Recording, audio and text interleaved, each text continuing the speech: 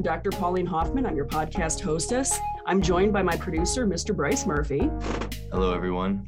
Bryce also wrote and recorded the podcast music. This podcast is for the data nerd and the data nervous. All are welcome. Welcome back to our listeners. This week's topic and next week's topic are a two-part series on the Great Resignation. And we welcome my colleague and former student, Megan Wagner. Welcome, Megan. Hi, Dr. Hoffman. How are you? I'm doing well, and you can just call me Pauline. The podcast isn't that formal. Thank you, though, for that. Credits due. So, And you're welcome back every day of the week for that. Now, Megan is the proprietor of Marketing Coach Megan. She was one of our stellar students in the Integrated Marketing Communication program just a few years ago. And we decided to go with this subject this week because the two of us did an incredibly successful Clubhouse event on Friday about the Great Resignation. And today we're recording this podcast actually on Labor Day. So it's a fitting day to talk about the Great Resignation coming on the heels of our very successful Clubhouse event. So now, before we go into that, I will say, I think we need to talk about what the Great Resignation is. So the Great Resignation is an expression that was first coined in 2019 by Anthony Klotz, who's an associate professor in the Mays School of Management at Texas A&M University, and it refers to a mass voluntary exodus from the workforce. And Megan and I, when we were talking about this, thought it might be useful if we actually introduced ourselves in a way that relates to some of the data that we have on this topic. So I'll let Megan introduce herself, but I'll tell you a little bit more about me too. Those of you who've listened to the podcast, all 3 million of you, because we have so many listeners. That's how many people showed up for our Clubhouse. I'm the data doyen. I also have the Tippy Homestead, which is my homestead, and Bryce has been there. Only good reviews from the homestead. Wild Mountain Botanicals, which appeals to my inner chemist, my all natural body care company, and then my PW Hoffman site. I'm also child free by choice, which will come into play when we talk about some of those data. I'm a professor who taught online at home before the pandemic, so shifting gears during the pandemic was no problem. My husband did lose 2 jobs during COVID, but because he's an engineer, he was sought after, so he recovered pretty quickly. I live in my home. I live on my own in my house rurally. I'm an introvert, which is, again, when the pandemic hit, was almost, ready-made for me. And while being a professor is my dream job, so is the podcast and blog. So I did start another dream job during the pandemic. And I'm describing myself like this. It'll become clear once you start listening to some of the data. But Megan, if you'd like to introduce yourself too, and as I mentioned, Megan, former student, colleague now, she teaches as an adjunct and has her own business. And I should mention, I don't know if you want me to promote this, Megan, the author of the book, Fighting Fired with Fire, because I think the two of us have both been in situations where we've been, how shall we phrase it, forced out of positions. Well, I will say, Pauline, that it has been exactly 10 years since I have graduated from the IMC program, which that does not even seem possible. Like, I can't believe it's been a decade already. Wow. No, it does not. It's crazy. I would not have guessed that. Really? Just yeah. That's why we keep Bryce. He's so fabulous. She just graduated a couple of years ago. Okay, so yeah, I'm a senior now. Yes. And, you're just a couple years older than me. Wow, 10 years. I appreciate that. Well, hi, everyone. My name is Megan Wagner. I am a marketing strategist and brand coach, along with serving as an adjunct professor at St. Bonaventure University in the IMC, soon to be MCOM department. And when we talk about the pandemic and about all of the different changes that have happened in our lives and in our careers, my business took a big, hard turn, or I hate using the word pivot because that's just, I think of Ross from Friends every time I hear that word. So it's just like, I like to not overuse that word, but my business is definitely in transition mode right now, which is a good thing, because what I was finding is that the marketing work I was doing before wasn't lighting me up. It wasn't fulfilling me, and it wasn't making me happy. So really the work that I was doing kind of fell away. And so now it's slowly, being replaced with more coaching work, which I really, really enjoy. And so that's kind of how my business has shifted. in the last year or so. I'm very fortunate. My husband works in Major League Baseball. And so even though baseball was shut down, luckily that didn't have a lot of implications on us financially, which was a blessing. Although, with that being said, last year when baseball started up, we had to be separated for about 3 months. He works up in Canada, so I wasn't able to come with him. And that was difficult for a multitude of reasons. And then this year, his job kind of shifted a bit. But now all is back to normal, I think. So we are happily up in Toronto for the rest of the baseball season. So it's been a roller coaster, with a lot of uncertainty, a lot of unknowns, because we crafted a life that brought us to the Tampa Bay area permanently. That's our permanent home. And then we were going to have this Tampa Bay / Toronto life. And that certainly was incredibly disrupted. But again, hopefully things are back to normal. We're up here for another month and looking forward to our time here. So with that, with the shift in my business, I was able to do a lot of reflecting on what I wanted my business to become. Because again, a lot of that done for you client work that I was doing just wasn't fulfilling. I was dreading. I didn't love it. And I had a colleague one time I was kind of like venting to several years ago. And I'll never forget, she told me, Megan, quit doing stuff you hate. Just quit doing stuff you hate. Why are you doing it? Yeah, that really forced me to think long and hard about this business that I wanted to transition. And now I feel like I'm happier, and it actually inspired me to create my signature coaching program, the Heart-Based Branding Academy. And I'm actually starting my first round of students this week, and I'm really excited about it. So you can learn more at heartbasedbrandingacademy.com. So I'm really excited, and it's a very uncomfortable time, but it's also a very exciting time for me. And so, yeah, that's a little bit about me.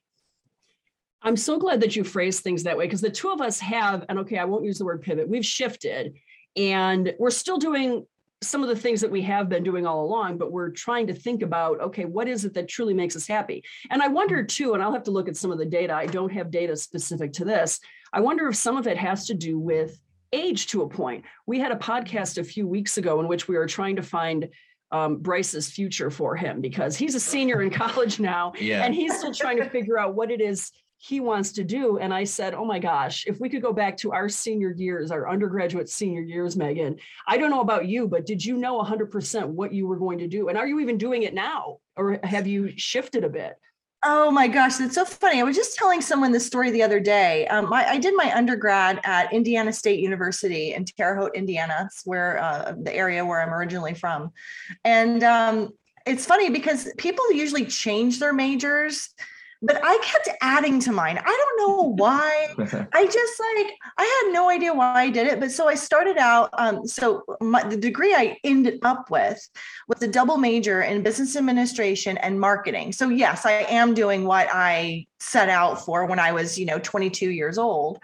And then I have these two minors that I think they're very antiquated now. It was like management information systems and quality and decision systems. I have no idea what that means, but I don't either. Yeah, me neither. It's like, I'll just take a couple more classes and I'll get these two minors. Like, okay, great. So yeah, I do think back to my 22-year-old self, and certainly I enjoy marketing. I've learned a lot in between, 2004 and now. And it's been quite a journey. And Pauline, I loved what you said about age and just having this, you get to a certain age. For me, it was like in my mid 30s, and I felt like everything just kind of collapsed in a way. I felt like some of the hardest years for me were from 35 to like 39. And I think that's when you realize that what the heck have I been doing isn't working anymore. What I've been trying to do to climb this corporate ladder, to do things that people expect me to do, to run my business the way others expect me to run it and offer things that others expect me to run it isn't working anymore. And so that's when finally with the pandemic, like I said, a lot of my clients kind of fell away, but it was really a blessing in disguise because it forced me to really think like, Megan, this isn't working anymore. Let's figure out what does work and move forward. And so you wake up every morning excited to help people. And I woke up this morning and I was like, I get to do a podcast today. This is awesome. Like do the stuff you love doing. I woke up and said the same thing. So now let's get into data because this is a Data Doyenne podcast. So we have to talk about data. So now while the term, the Great Resignation was coined in 2019, the pandemic has no doubt exacerbated the exodus of folks from the workforce. And before we talk about the why, essentially, which is going to be, I believe, part 2 of the podcast, let's talk about some of the data that we have. So the U.S. Department of Labor noted that in April, May, and June of this year, 11.5 million workers quit their jobs. Not were fired, they quit their jobs. Now, some of that could be they quit, some could be retirement. They left their jobs. A record 4 million quit their jobs in April, twice the number who quit in April of last year, and 3.9 million quit in June. Now, LinkedIn and Microsoft both have conducted surveys related to the Great Resignation, as has the Gallup organization. Now, the Gallup organization, and I will post a lot of these graphics, those of you who listen, I enjoy posting graphics and the links to the associated websites on my own website, datadoyenne.com. So if you take a look at some of the data from Gallup, which is a respected organization, because Megan, one of the things we do on the podcast too is try to encourage people to choose information sources that are reliable and good, instead of, maybe the guy who's blogging naked in his basement. So we want to make sure that people are using appropriate resources and sources. So apparently, if women were disproportionately affected than men, and there are many reasons for that. We could talk about that in a second, but for the most part, more women have left the workforce than men compared with the same time last year. So we're comparing it to just last year, which would have been just before the pandemic started. And when you take a look at the number of women who have children versus those who don't have children, the number of women who have children left the workforce more than women who have children. And, it's believed that it's because, guess what? You have to take care of children. It turns out that's what they need you to do, said the person who's child-free. Now, what I find interesting, and I'll give you my take on it with the caveat, which makes me giggle. When you take a look at men with children, in February of 2020, nearly 94% of men with children were working, whereas men with no children, that number is less. So and if we take a look at January 2021, you still had about 93% of men with children were working, which is still more than the men with no children. So I kind of joke that probably also makes sense because they have to work because they have children that they got to provide for. That's probably the answer. This is the one I like to say, though. If I had children, I wouldn't want to be home. So, I have to think that there are some men who are thinking, get me out of this house. But no, Bryce is probably correct. Might be a factor. I think Bryce is more correct than I am. That's said the woman who, I don't have children because I don't particularly care for them. Taking a look at race, Black women, particularly Hispanic and Asian women, were also affected more than Black, Hispanic, and Asian men. So and that's from the Pew Research Center, and Pew is another really, really good outlet. So if you take a look at those data that I'll have with the graphics, you'll be able to see the disproportionate effects that it's had on women, particularly women of color. Now, why is that? If you think about what some of the jobs women did or women do that were really impacted by the pandemic. So for example, personal care and service. So people who are taking care of you, doing your hair or other personal care items, or food service, hospitality. You've got a lot of women predominantly and women of color who are working in these fields. And when those industries essentially shut down or really pared back, that affected women in the workforce. Whereas men, their occupations predominantly weren't as affected as some of the women. Yeah, it's really not that surprising, unfortunately. because we know even before the pandemic, women are the primary caretakers. Not only are they taking care of their children, but they may have aging parents. So they're really serving these dual roles. When you factor in, rising childcare costs and things like that, it's really not incredibly surprising. I know you mentioned about the restaurant industry, the hospitality industry.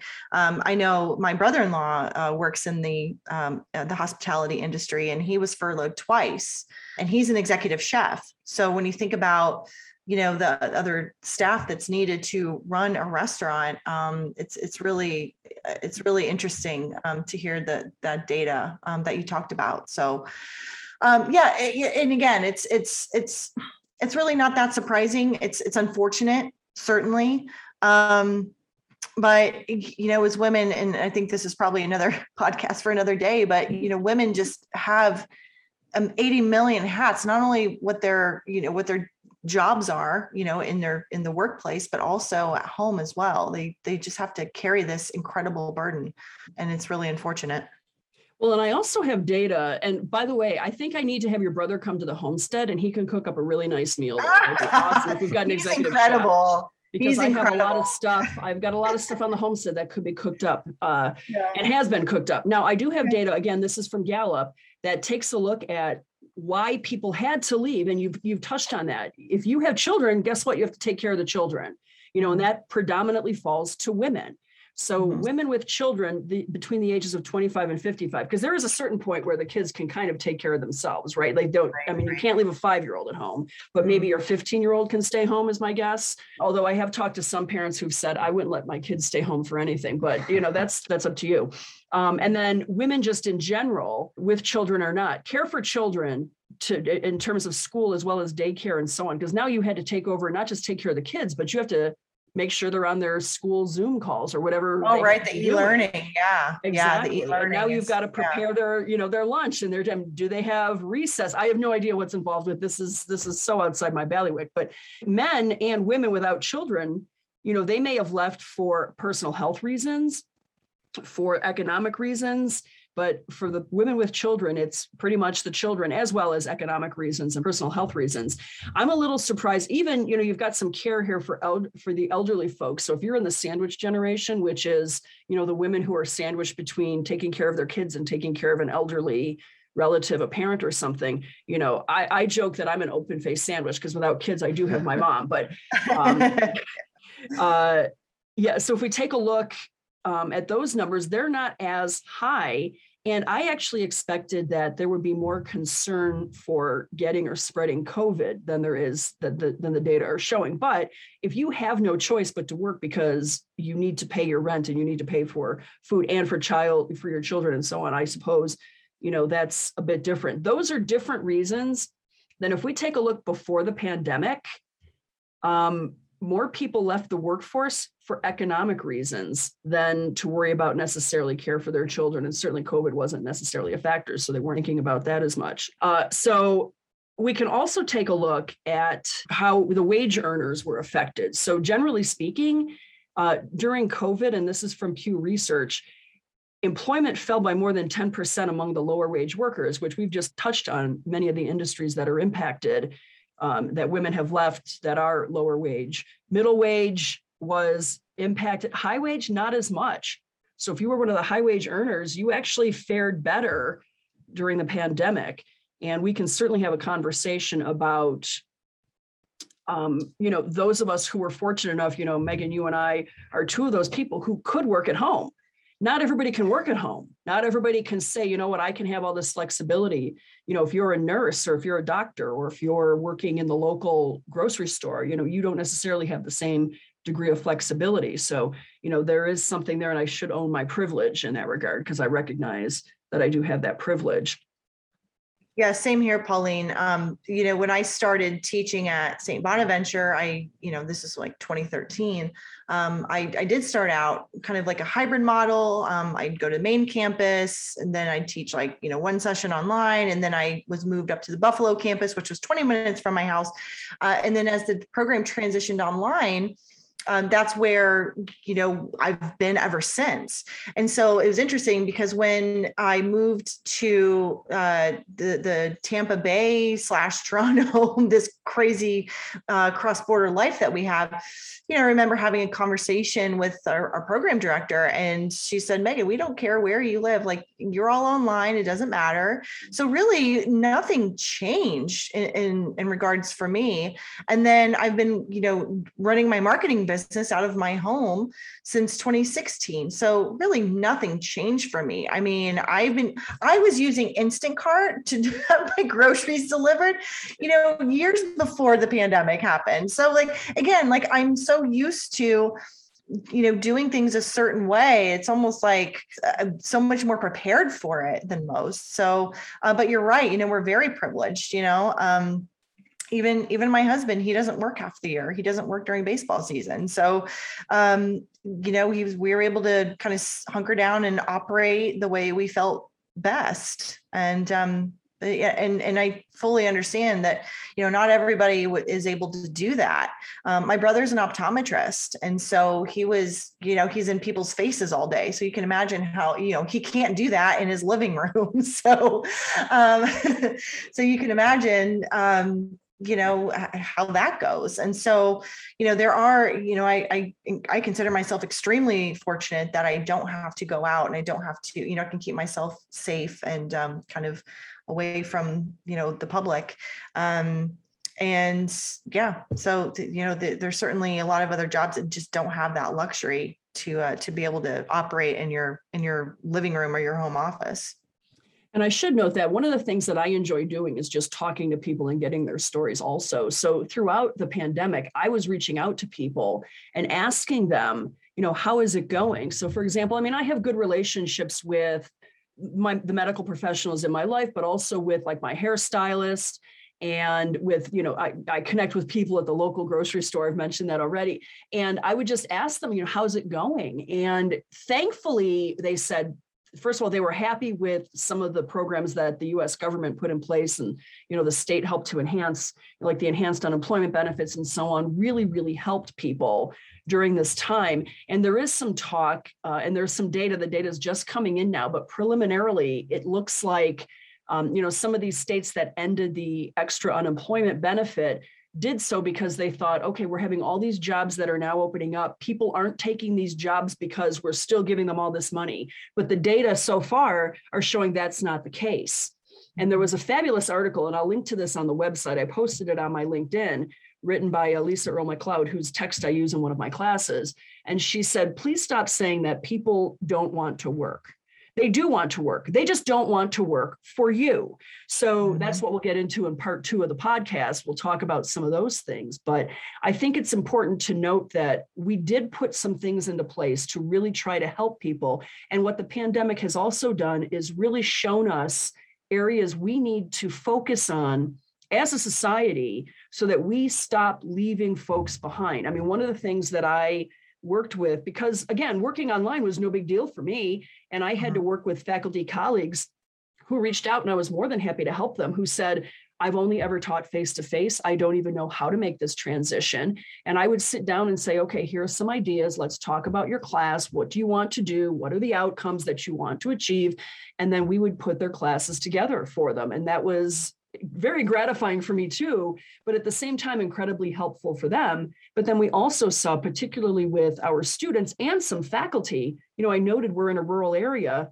Boy, we don't have broadband access for some people. So if you're supposed to be home as a student and you don't have access to that, that really, the pandemic really did show the haves and the have-nots and a lot of the gaps that we saw.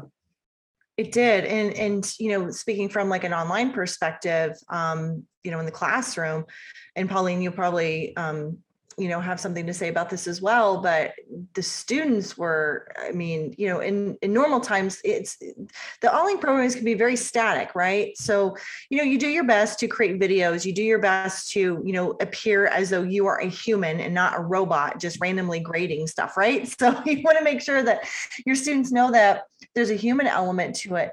But my students struggled. They really struggled. My class, I usually teach 3 times a year.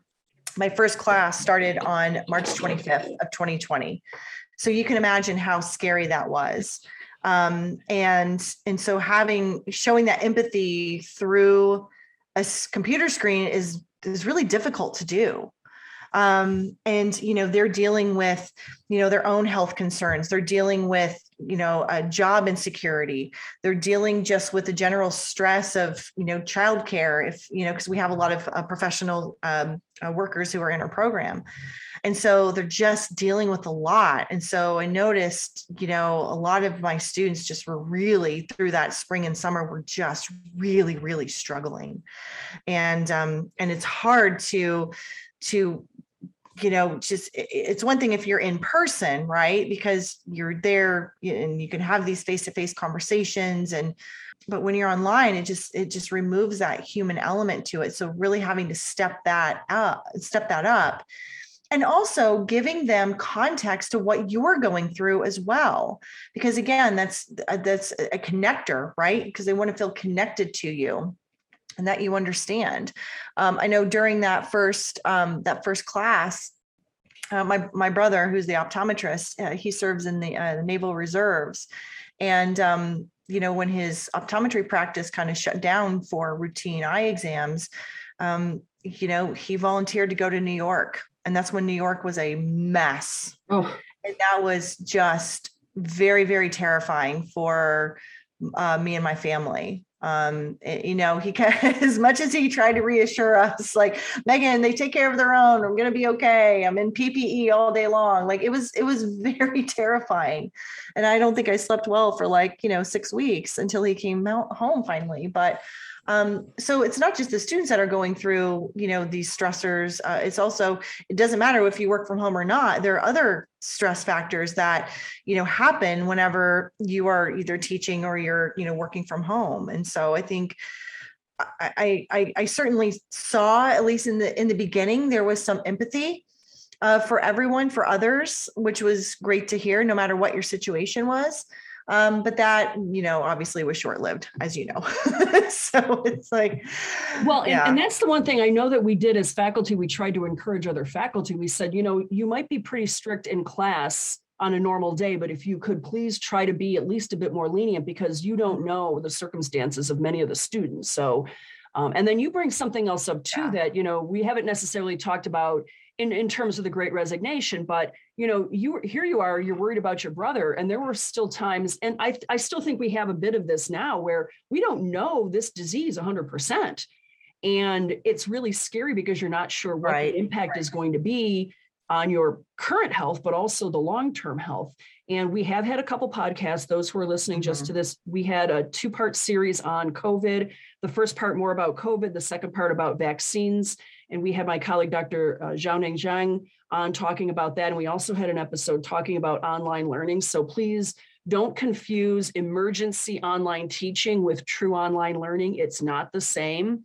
So I would hate for students who had to be tossed into this situation thinking, oh my God, that's what an online program will be like. Not even a little bit. So, please, you can listen to that podcast as well. Now, I want to shift a little bit and talk about how the pandemic and how the Great Resignation is affecting Gen Z. Now, I try to bring in information because poor Bryce is at the mercy of whatever data I decide to talk about. And he's such a good sport. He says he's learning a lot and he's actually interested, but I can read the body language. And sometimes I'm not sure, but Gen Z, we try and talk about Gen Z because he's a Gen Z, but he's on the cusp of being a millennial. So we had that conversation. Yeah, my older brother is 5 years older than me. He's technically a millennial. So we grew up with the same culture and technology and things, but I'm technically Gen Z on paper, according to the birth date. There you go. And cutoffs. Megan, are you a millennial or are you a Gen X? Oh, I am an elder millennial according to TikTok. Elder millennial. So I am.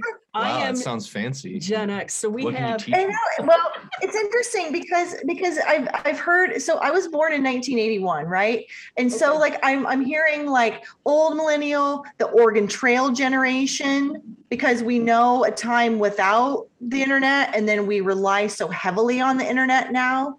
So we're in this weird kind of time in history. And so yeah, I've been called an elder millennial, old millennial, Oregon Trail generation. So I'm like at the very tip top of the millennial age. And I am very strongly Gen X. So here's how Gen Z has struggled in the pandemic in the workforce more than other generations. Boomers haven't struggled as much. And this is in terms of, these are the questions that were asked, just so folks know. And this is part of the LinkedIn survey that LinkedIn did, as well as the Microsoft survey. So in terms of being able to bring new ideas to the table, Gen Z wasn't quite sure. They didn't feel as comfortable with that. Getting a word in during conference calls and meetings, they struggled with, and feeling engaged or excited about work, they struggled with. Now, to be fair, the boomers, Gen X, millennials, and Gen Z all struggled with feeling engaged or excited, but the boomers and even Gen X didn't seem to have as much trouble bringing new ideas to the table or getting a word in during conference calls. But I can understand, poor Gen Z is coming in, they're brand new. And if this is your first job, which for Gen Z it probably is, you've got people who are more seasoned who maybe they don't understand the technology. And Saturday Night Live did a fabulous skit about Zoom meetings. I don't know if you saw that, Megan. I should link to that on YouTube. It is hilarious. The initial, oh my gosh. You'll wet your pants. It's so funny. I gotta write that down. Hang on. I liked when they were talking about the Zoom bombings, which a couple of those were issues. There was like hateful messages or sometimes, but people were talking about it like there were like doomsday articles about Zoom bombings for people that didn't know about internet trolls. And all the Gen Zs were just like, oh yeah, of course. Like, people are going to hop on here and mess with people because that's the way the internet works. And this is not secure. This is like a gold mine of a bunch of older generations that don't know the internet that well. And then you've got your internet trolls that are just going to hop on and wreak havoc. And then poor Gen X and the boomers are like, can someone young help us figure out how to stop this? But the articles were like, people are sneaking into your meetings and assaulting you with pranks. And it's like, okay, yeah. You ever been on Twitter? Well, Pauline, I'm glad you said something about or presented data regarding being engaged and speaking up, because in my experience, and I'm sure we'll talk about this in part 2, but in my experience, I in the 2 corporate jobs that were predominantly part of early in my career, I did experience ageism. And, there's this, and it drives me insane that there's this mentality that because you're young, you don't have good ideas. Because you're young, you have nothing to contribute. You should sit down, shut up, and learn from the more seasoned employees. However, when someone's iPad's broken, guess who? Yeah. Exactly. And that nothing drives me more insane than that. And that's why, when I was building my team, one of my corporate jobs, like they were all millennials. And, I hate it when people bash millennials. I hate it when people do that. And they're like, well, they're lazy and they are entitled and da. But at the same time, I built a team that worked so freaking hard for me. They had wonderful ideas and they were fun. And I mean, I loved my team. They were just absolutely incredible. But yet when they were, invited to, share ideas, and it's just like, well, that's a great idea, but we can't do it. There's always a no. It's always, they were told no over and over and over again. And that to me is incredibly close-minded, and it does demonstrate ageism. And it's really unfortunate because again, like, oh, if somebody can't work their Zoom, or if they can't turn on a virtual background, or if they can't order groceries online, guess who is coming in to help? Now they're the smartest person in the room, which is incredibly infuriating. So yeah. We actually had a podcast about generations too. And I've said that as someone who's Gen X, it drives me crazy too, because, and I hope I've never done this. I'll turn to Bryce and ask him. But I mean, there are so many times that when I've said to him, and I hope I've never treated you like I think you're insignificant. No, I think we're pretty good at not judging people by age. Oh my gosh, because guess what? I know what I know, but I also know what I don't know. And I'm going to be completely respectful of people who have that knowledge. I don't care what your age is. I think that's, the wise man is the man that knows he knows nothing. That's to paraphrase Socrates, not to jump on that. But listen to this, that's the Megan. thing that I think about a lot is that it takes a wise person to stay curious, and because you can learn from anybody. There's always something that somebody else knows that you might not know. And that's foolish to think otherwise, whether it's someone who's younger than you or less educated. They have their own experience. They've probably learned things from their experiences that you maybe haven't. And I think another thing with the Gen Zs struggling in the workforce, I think the pandemic affected our social lives more, because it was mostly high school age or college age kids, where like the college experience didn't happen for a lot of people for the past year and a half. Maybe it was limited. Here it was grossly limited and isolated, but for some people it was just non-existent. It was completely online. We were at least in-person classes, but really no extracurriculars or events, no social gatherings allowed. But that decreased morale. And I think that's probably also why it was harder for people to speak up or be engaged about work, because the social aspect of things took a toll on us. And that was traumatic for me and I think for a lot of people. Well, and it's funny, I have a colleague, I mentioned that I'm an introvert. So as I've said, this pandemic was almost ready-made for people like me. I have a colleague who is such an extrovert. After about one day, she was ready to be, she needed to go out to see people, and she wanted to go out. She usually takes her laptop to the coffee shop, and that's where she does her work. And I can't even imagine doing that. That's not something I would do. And I missed those. I missed having conversations with cashiers at stores, like little things like that. Just little bits of being able to be socializing. Yeah. I have a feeling that when I was in college, if there was a pandemic going on, my grades probably would have been way better because I would have been going out less. I'm just going to guess I would have been getting a pretty good GPA if that were the case. I think it's a double-edged sword, because yes, there's distractions, but there's also kind of like the reward or the motivation to work hard is that you get to, blow off steam and celebrate with your friends. Right.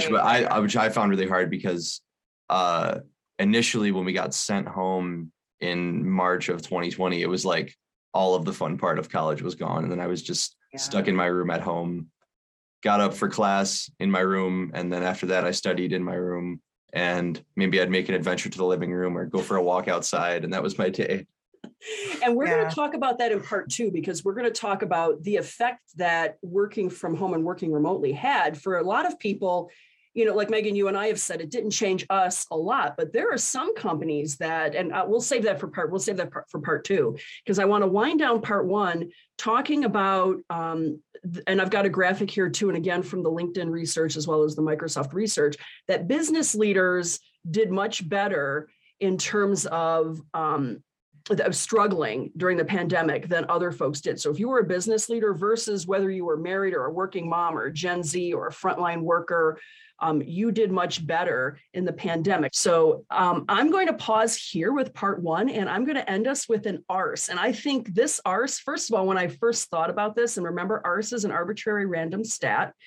When I first thought of this, it didn't occur to me how actually it might be kind of appropriate and an interesting segue. So over the weekend, this past weekend, my niece is getting married in October, and she asked me what kind of wine she should serve at her wedding, because she's not a wine drinker. And of course, I gave her a text that listed all kinds of things.